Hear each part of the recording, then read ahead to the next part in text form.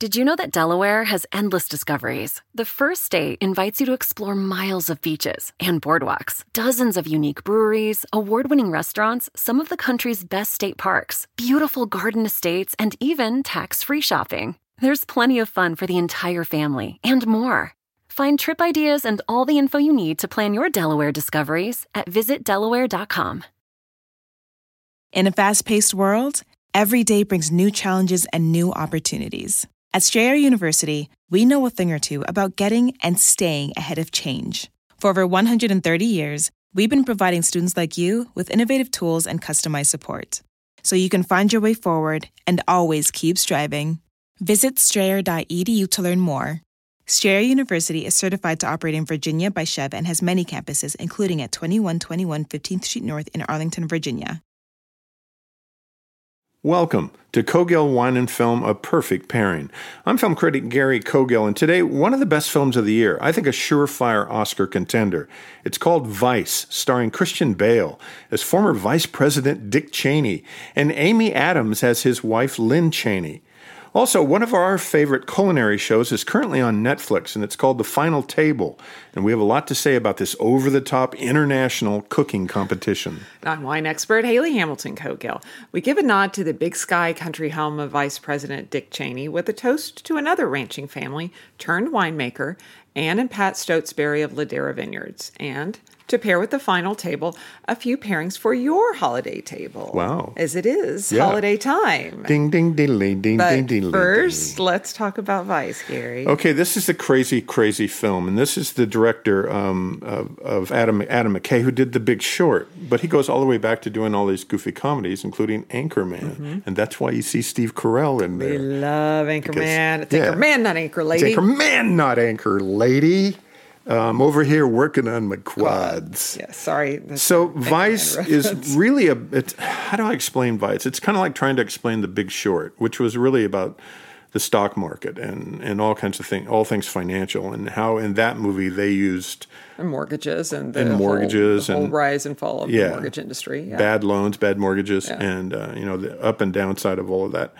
And the big fallout. But in this, they're trying to explain politics. And every once in a while, he'll do asides like he did in The Big Short, where someone will explain a little bit about how politics works. But it's not somebody in politics. It's somebody else outside of it, where in The Big Short, they would have waiters and chefs in the kitchen kind of explain money matters. Anthony Bourdain was in it, right? Yes. Yeah. So he does these odd asides. And so when we first sat down to watch Vice, I was kind of bothered by the first 30 minutes because I wasn't connecting.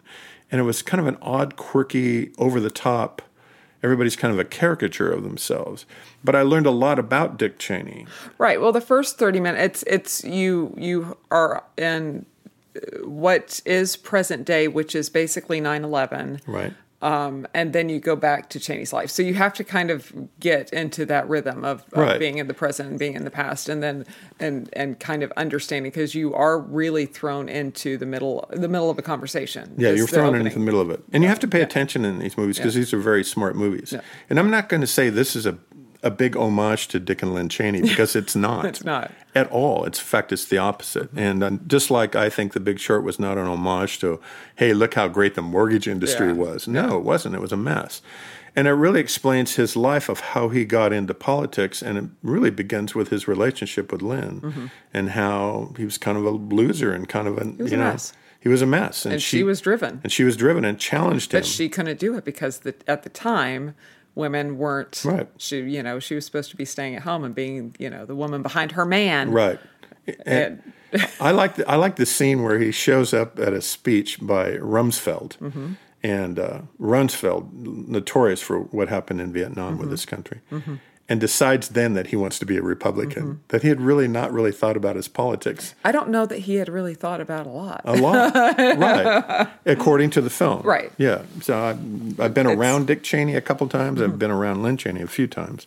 But I'm not friends and I don't know them. But he was always kind of an odd, Dick Cheney, and in the movie portrayed as somebody who's so not enigmatic, so not your guy, your friend. He's not a good speaker. He's He doesn't have a great big personality. He sits back and lays back and listens. He doesn't speak. That's what it is. And then conspires and wants to know how the whole political system works so he can manipulate it. And yeah, I mean, I think that's actually something that we did see within this film, and then also probably with Cheney's career, is that maybe the vice president is just kind of the guy that goes out and does events and shakes hands and doesn't often have a lot of power, as we see with Pence just sitting there in the middle of a conversation and staring blankly at the wall these days. Well, everybody's going after everything. But that wasn't him. But this is not Dick Cheney. He basically did sit back and observed everything, and then to his aside, to his inner circle, had a lot of stuff working. A lot of influence, a lot of stuff working. And that was probably, from what it sounded like, that was the agreement that he had made with George W. With George W. when he signed on, because who's played by Sam Rockwell. That's great. Who didn't he win the Oscar for Three Billboards? Yeah. And he's great in this. And he's great in Way, Way Back. And he's great in Way, Way Back. But this movie, so Christian Bale is going to get nominated for an Oscar for Best Actor. He could actually win this. He could beat Bradley Cooper. He could beat Rami Malek for Bohemian Rhapsody. He's that good. He gained 40 pounds. He looks like Dick Cheney. He talks exactly like Dick Cheney. I think and when you see him in real life right now, he's a skinny. Yeah, he's a stick. Skinny is he Australian? Or is he I thought British? He was British. I think he's British. I get those accents mixed up. And he's great. And Amy Adams is great, who was in Arrival and nominated for an Oscar, and Sharp Objects, who was great this year. I think she gets nominated possibly for supporting actress playing his wife in this film. And then Steve Carell is great. Mm-hmm. Steve Carell is Rumsfeld. Mm-hmm. Steve Carell's having a really good year. What a good year for him. Yeah. Yeah, it's just good stuff. Beautiful Boy, this. And Allison Pill's in this film. And so is Tyler Perry in a supporting role. Mm-hmm. And that's kind of genius to insert him in this. And it just kind of follows that whole thing through politics and all the way up to... Remember when he took the shotgun out and he was out hunting and he shot... He was hunting on Bush's ranch, right? Bush's ranch, and he pulls up in a truck or a car and opens the door and shoots somebody. And then... and they just kind of... made it go away. They just kind of made it all go away. Listen, this is good stuff. So I'm a big fan of this film. I think, and what I'm gonna, and I'll finish here. But the first 30 minutes, I had trouble getting into the rhythm of the film, and it's probably my fault, not the film's fault. It's a little sloppy in the beginning, and then this film really kicks off about a third of the way in. and becomes to me a true film that I got it. I got the style of it. I got into it. I thought it kind of evened out cinematically, just the way it looked. It wasn't as jerky and as goofy, and got really serious about politics and things in a satire way. Well, I think that it is interesting. Then, kind of take personal bias or whatever that maybe I have some for the character, but just filmmaking. I thought it was a very interesting kind of snapshot of a person's history of a time, and yes, how truthful or not truthful it actually is, I'm not sure. Yeah, I'm not sure either. But I did find it. I think the statistics that they point out in the film are accurate about Cheney and the things that he was involved in. And getting into war. He was a huge advocate of us getting into a kind of nonsense war. He kind of loved a good conflict. Yeah. Yeah.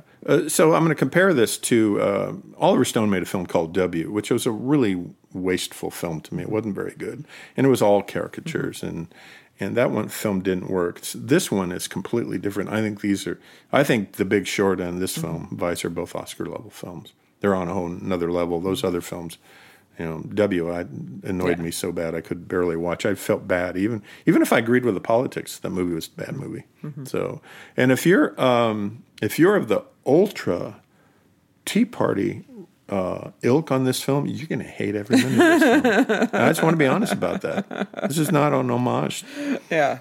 It's not a celebration of life. No, it's not. And it's really interesting. I think that's where movies are challenging, because I love to see movies that if I only went to movies and liked them because I agreed with everything in it, I would never go to the movies. Right. I love hearing other sides and other things. And I like seeing opposite points of view. And this is an opposite point of view, not necessarily for me, but for a lot of people. And I'm really challenged by this film. It's a really smart, interesting film. Yeah. Chaney. He's got a shotgun. Look out for him. Yeah, so Vice. So we're going to soften this up a little bit with our pairing. So one thing I did like, Dick Cheney was from Wyoming, big sky country, lots of, Montana's big sky country, isn't it? They Montana, Wyoming. they're, I don't know, they're right next to each other, Gary. Come on, go with me on this. Okay, it's the big sky, it's the Wyoming, frontier Montana. land. It's the land that everyone wanted to go to. And now, yes, we are going to go to Montana with our pairing, but I was trying to tie it into Wyoming. Well, and it's true because Wyoming, we've both been there. Well, and that's then you think of we spent time with some friends in Cody, and I've been up to Jackson Hole, and it's beautiful. We shot guns there, or I did. You did. I don't shoot guns. But my pairing from another big sky country, Montana. So Pat and Ann Stotesbury had met in. Well, they both were attending college in the Bay Area of California and had ventured into Napa Valley quite often when they were in school. And then kind of after graduating, I think he went to Stanford. She was at the University of San Francisco College. But after graduating, they kind of went back to his hometown, or his home in Minnesota. And he began a very successful career in banking. But she always loved this kind of big frontiers, kind of big sky country. Very movie-esque. And so they eventually kind of bought a very expansive ranch in Montana, and that was where she kind of spent a lot of her time, though kind of going back and forth, but that was kind of her home away from home and her getaway, and they did have this very beautiful I think that they have 4 kids total. We're friends, lovely friends with one of them, Nicole, and kind of had this was their life going back and forth. But then another movie reference, I want to say it was when Robert Redford made A Horse Whisperer. So when was that?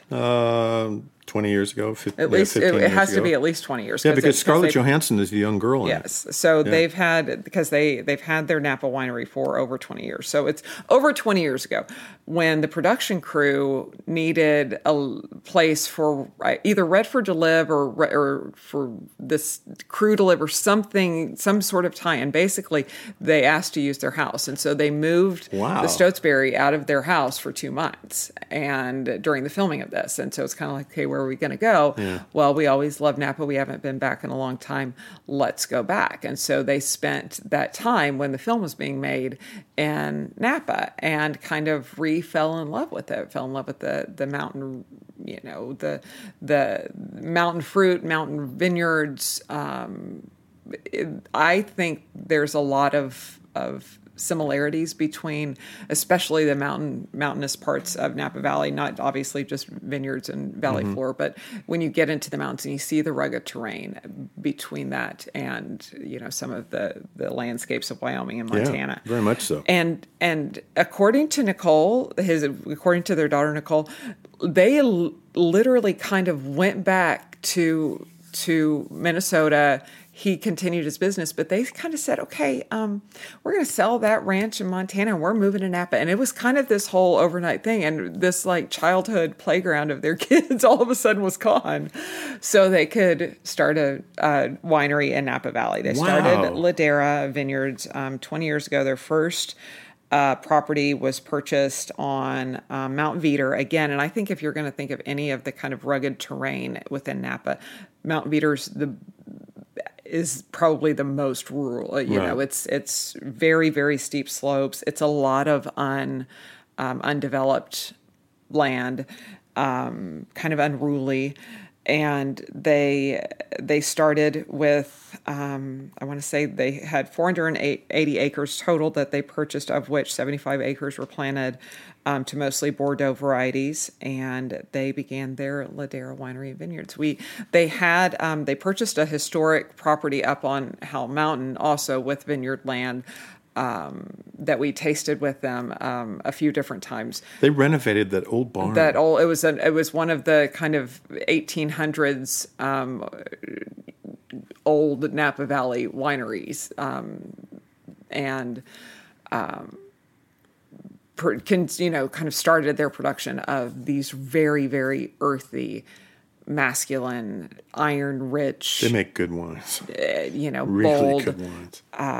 Cabernet, really vibrant, lush, racy Sauvignon Blanc, just really, really beautiful wines. And kind of had always wanted to maintain the true terroir of the vineyards and that kind of rugged, rustic nature of the vines. Nicole's a gun girl. She is. Well, she's she a grew sharpshooter. up. Yeah, she grew up on a ranch, and she grew up Big Sky Country and shooting. She is. Yes. Yeah, and every once in a while they got to run the varmints off the vineyards. And how are you going to do that? You got to get out there and shoot, you sharpshooter, Nicole. Isn't that fun? Yes. And I think the movie reference is fabulous because basically they're in Napa because of Robert Redford. Pretty much. And they made The Horse Whisperer, and they got a break and rediscovered that. And next thing you know, 20 years later. I hope they sent him a case. Ladera, Ladera, is that how you spell it? Yes. Ladera ones. That's great. Yeah.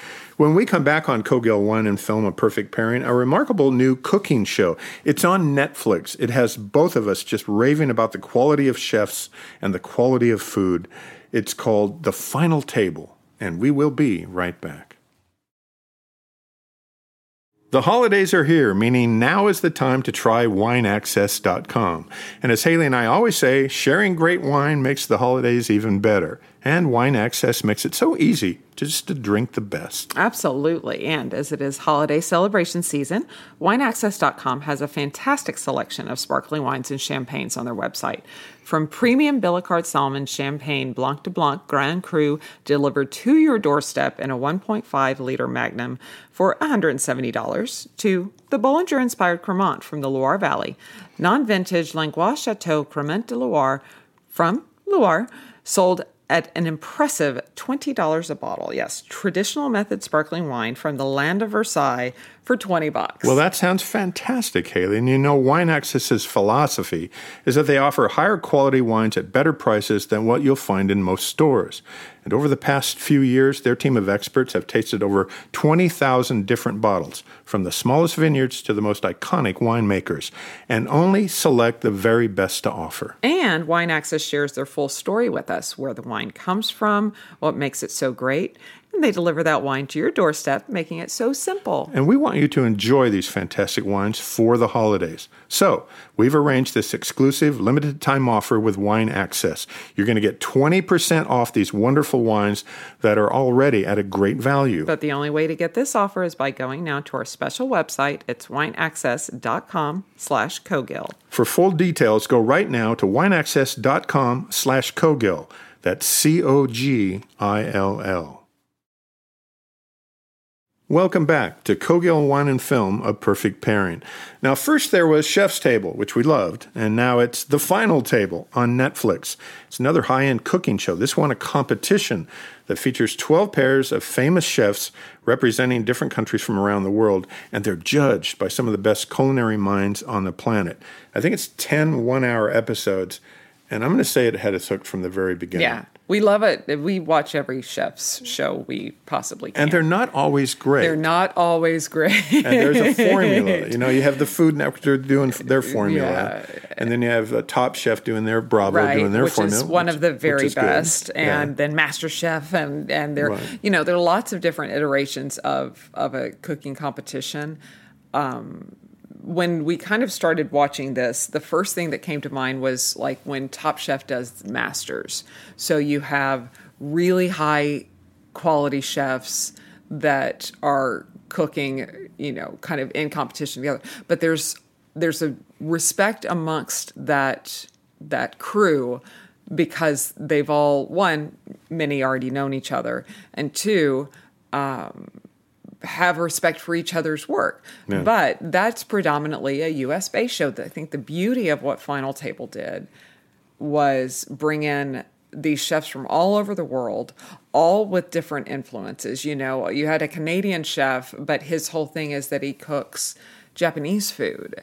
And so it's kind of some things that are out of the box. And then who they're being judged by are not only some of the main icons. They're kind of two rounds where you have kind of a first plate that is judged, and then if you don't make the mark, then you have to go on and cook for to be judged by kind of premier chef. Right. And so the first round are kind of the icons of their country. So it could be a supermodel, or it could be a food critic, or a wine writer, or another chef. And then if you don't make the cut and you have to go on and cook, then you're judged by one of your countries, or one of that particular countries, because they kind of walk through different countries where you're cooking that particular cuisine, from Spain to France to Japanese to Brazilian. Right. Then, you're kind of cooking for an icon. And that, to me, is what made this so special. Like, these people were they wanted almost to be in that second round, to have a chance to have their food judged by these iconic chefs. Yeah, their incentive, and they have all these chefs set it. Yeah. And by the way, the level of chefs is about as high as you can get in the world. Yeah. So they're not just some guy trying to be a good chef. Right. One of them he wasn't the sous chef, but he was the chef du jour at French Laundry. He was the executive chef under Thomas Keller at French Laundry. For years. Yes. I mean, this guy, and every country has somebody like that. But usually these shows are based on a lot of yelling and screaming and a lot of conflict. And, okay, you have to now cook outside under hot rocks and it's going to be raining in the tent. And no, this is all about quality of ingredients, respect for the ingredients, respect for, it's like Iron Chef with 12 pairs. Right. And cameras flying over, and the set is enormous. Yeah, just the quality. And the shots of food in here are and the food that they make is some of the most breathtaking food on television. It's kind of like Chef's Table, but a competition. Right. And rather than spending an hour on one chef. And they do a little background research on every chef. Which is really nice. Yeah. I felt like I got to know these chefs. And they pair, some of them are unlikely pairs. Some of these pairs of chefs know each other. Mm-hmm. And they eliminate a pair every episode. And so when you finally get to the final, I think there's 3 pairs left.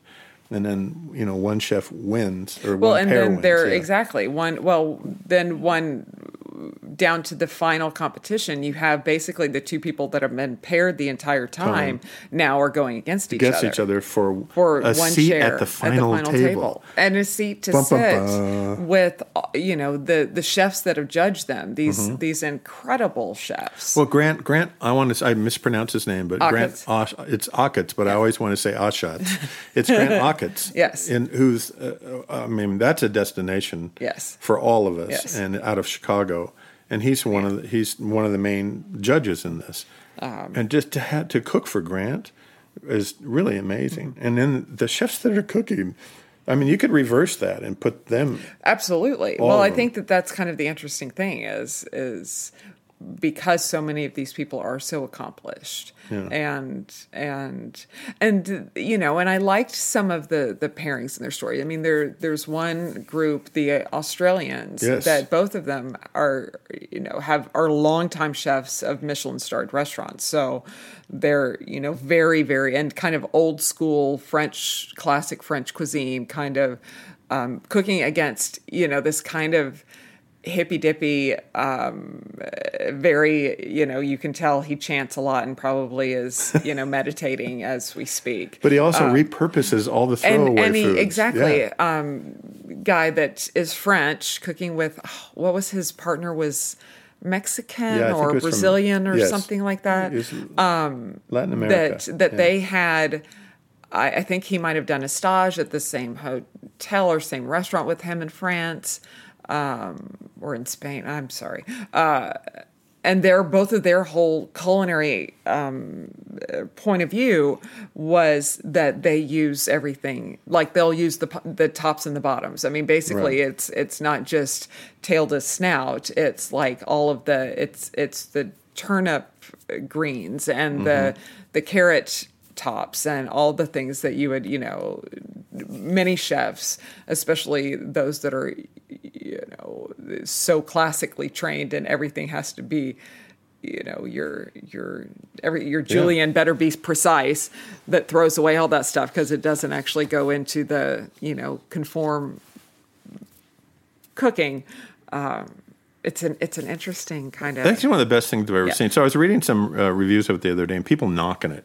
Really? Yeah, and I was kind of like, what? Really, you're knocking it? Yeah, like, why do they have an American in there? Why, it's like, stop that. It's an international cooking competition, and it's just food on the highest level. I think food on the highest level is often Iron Chef. Mm-hmm. And Iron Chef America was really, really amazing to watch because they all have great ingredients. There's no budget, and they're making what they want to make. And these chefs are all making what they want to make with a secret ingredient. And they just blow it out. I just think this is amazing stuff. Well, then, and there's not really that's what was, I think, cool, is that there was when they went to different countries, they had a kind of theme, like tacos. Yeah. And so, but, think of all the different ways you can create a taco. Right. And what's your shell? And what are you going to put in it? And what's the actual definition of a taco? And so you do get into as much the culture of that country, which in today's world of isolationism, especially in this country,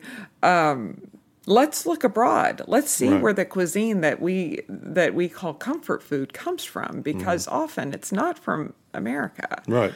And I get excited when they say, next week we're going to France. Yeah. And I go, it's all French cooking. And then we go to Japan. And we go to America. And because I don't understand a lot of Japanese cooking techniques. And so to see it recreated in this beautiful format by a Canadian was really, really fantastic. He has a restaurant in Calgary, I think. And I don't, we don't want to give too much away, but to see the reaction to how his work is presented, I think that the chef broke down into tears because of the respect he had for who was judging him. Yeah. And just that, the cooking industry is interesting, and there is the people that work in restaurants and in hospitality. There's a very interesting breed, and it's not just slapping. When food is presented on a plate, there is so much thought and effort and care going into that, and it's not just something that is flown around. And I don't care if it's your burger that's wrapped in a McDonald's piece of wrapping paper or your 3 Michelin starred plate presented by Grant Ossett. There's so much thought and there's so much respect, and I think that it's an interesting industry because it's not a high paying industry until you get to that level. A lot of people that work in kitchens are not working in banks. There's a perception that it's some people that maybe this is all they could do, but then you watch these people grow within their careers. It's kind of like the story we told last week of Rolanda Herrera that started out as a dishwasher and now is an incredibly well celebrated winemaker. I think food is accessible, and I watch we're watching a supermodel show. That's not accessible for me. I'm not going to be, and I can appreciate all that. But every time I see a plate of food, I think to myself, could I make that? And I think I could with some practice, and I could almost simulate that.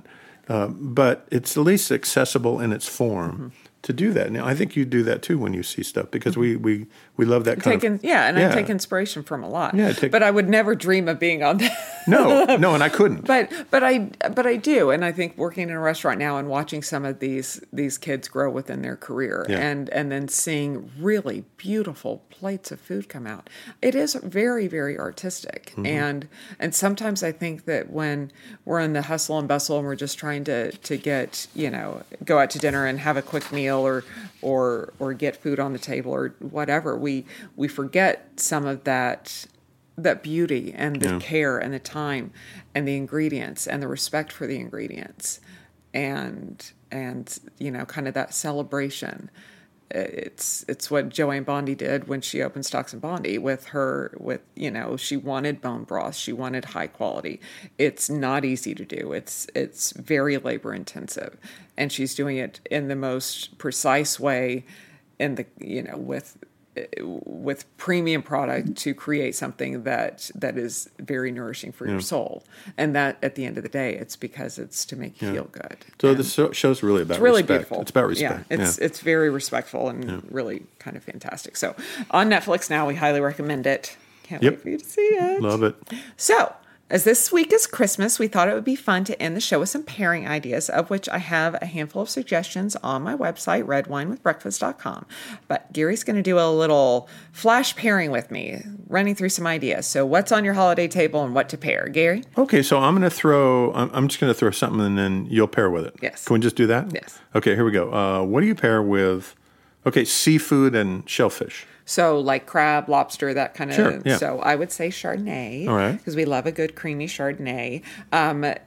Also, think of your Chardonnay maybe like more a winter Chardonnay, so something that's a little bit richer, a little bit of oak on it, a little malolactic. Creamier? Yeah, something a little bit, because it's also cold outside in most places. So you kind of want that winter white kind of warming feeling. So something like a wild yeast minor would be wild yeast delicious. Chardonnay, one of the great bottles. Even something as classic as a Jordan Chardonnay or Frank Family, always a good go-to. Chateau Montelena, I will drink any day. Gurgach Hills, some of those, kind of some of your higher end Napa Chards, I would say ideal. I just love to say wild yeast. Wild yeast Chardonnay. Wild yeast favorites. Chardonnay. Okay, a staple during the holidays, not for everybody, but for some it's turkey. We just had Thanksgiving, but a lot of people serve it at Christmas too. We love a turkey for Thanksgiving. We love a good turkey. And for Christmas. And any time of year. Yeah. Pinot. I think Pinot Noir is always good. And I would almost say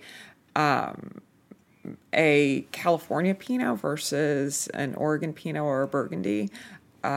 Just because I think it's maybe a little bit more red fruit driven versus kind of earthy forest floor truffle driven sometimes.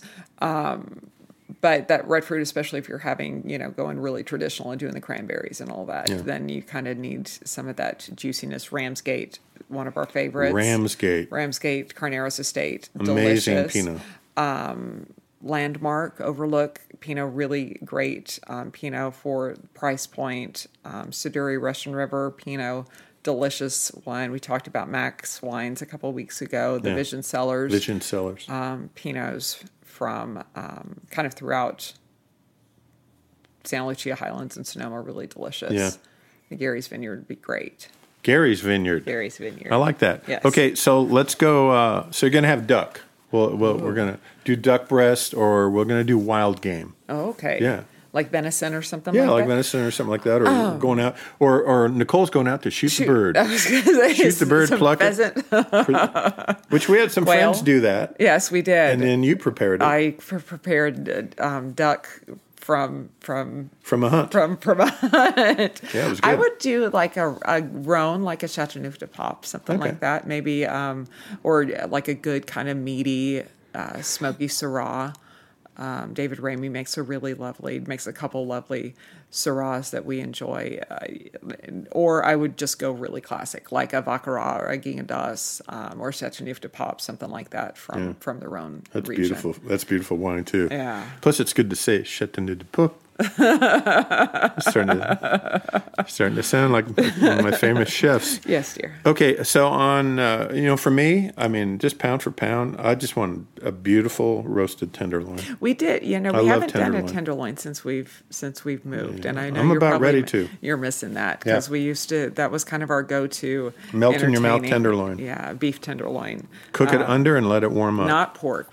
Pork gets too dry, but a beef tenderloin. Yes, beef tenderloin. Chateaubriand kind of tenderloin. I would say a lighter bodied cab, maybe or a Bordeaux blend, or a Cab Franc. Single when Cab Franc is made on its own as a single variety wine, and done well, I just love it. You have all these gorgeous floral notes. You have an herbaceousness, but not a green herb, but like kind of a soft woody herb that actually enhances the fruit flavors. Chateau Lagos is one from Saint-Emilion that I love. Chateau Saint George is another Saint-Emilion that I really like, that has a little bit more Merlot versus Cab Franc, but again, kind of that side. Or just, Robert Mondavi winery has a single variety Cabernet Franc that they produced. They produced a couple of years now, and it's really good wine for from Napa Valley. Yeah. Okay, say you're doing hearty, or like, because tenderloin doesn't have fat on it. So you want a ribeye that's got fat around it, because it's where a lot of that flavor comes from. So it's either braised meat or like a short rib a or something steak like that. Or a short rib. Yeah. I would probably say something a little bit richer. Like that would be your full-on big fat cab, big fat Napa cab, or even like a good Barolo, something that's got the tannin that can and with balanced acidity. A good combination of both that can cut through all that richness and all that fat. Nice. I love me a big fat cab. So we put a whole bunch of ideas also up on my red wine with breakfast. Rolls off your tongue. Red wine with breakfast, which is one of the greatest website names. I've had it for 15 years. You think I could say it? Oh, so you're going to put all these up there? Well, yeah. So they're already on my red wine with breakfast website. Okay. So some good ideas and kind of pairing selection. So yeah. So if you're out there shooting your stuff this year, just look for a good Rhone. If you're shooting the bird. If you're shooting the bird. That didn't sound right. Gary Cogill, everyone. I'm a little off because we're getting close to Christmas. Next time on Cogill Wine and Film, A Perfect Pairing, more Oscar-contending films, either in theaters or on demand, including Ben is Back, starring Julia Roberts. And we're going to have a candid conversation with wine excess expert Eduardo Dingler. I like saying his name. We're going to have Eduardo on the show. You want to do that again? Yeah, let's say wineaccess.com. Wineaccess.com. Wineaccess.com. Okay, go ahead. Okay. Next time on Cogill Wine and Film, A Perfect Pairing, more Oscar-contending films, either in theaters or on demand, including Ben is Back, starring Julia Roberts, and a candid conversation with one more time. Yep, go ahead. Next time on Cogill Wine and Film, A Perfect Pairing, more Oscar-contending films, either in theaters or on demand, including Ben is Back, starring Julia Roberts, and a candid conversation with WineAccess.com expert Eduardo Dingler. But for more on our discussion today, follow our blog on CogillConsulting.com or through Facebook. Follow Gary on Twitter at Gary Cogill, and to see what we're drinking now, follow me on Instagram and Twitter at Dallas Uncorked. And with that, I'm Gary Cogill, and I'm always looking for the next great film. And I'm Haley Hamilton Cogill, always in search of a great glass of wine. Join us next time on Cogill Wine and Film, A Perfect Pairing. Aloha. Did you know that Delaware has endless discoveries? The first state invites you to explore miles of beaches and boardwalks, dozens of unique breweries, award-winning restaurants, some of the country's best state parks, beautiful garden estates, and even tax-free shopping. There's plenty of fun for the entire family and more. Find trip ideas and all the info you need to plan your Delaware discoveries at visitdelaware.com. In a fast-paced world, every day brings new challenges and new opportunities. At Strayer University, we know a thing or two about getting and staying ahead of change.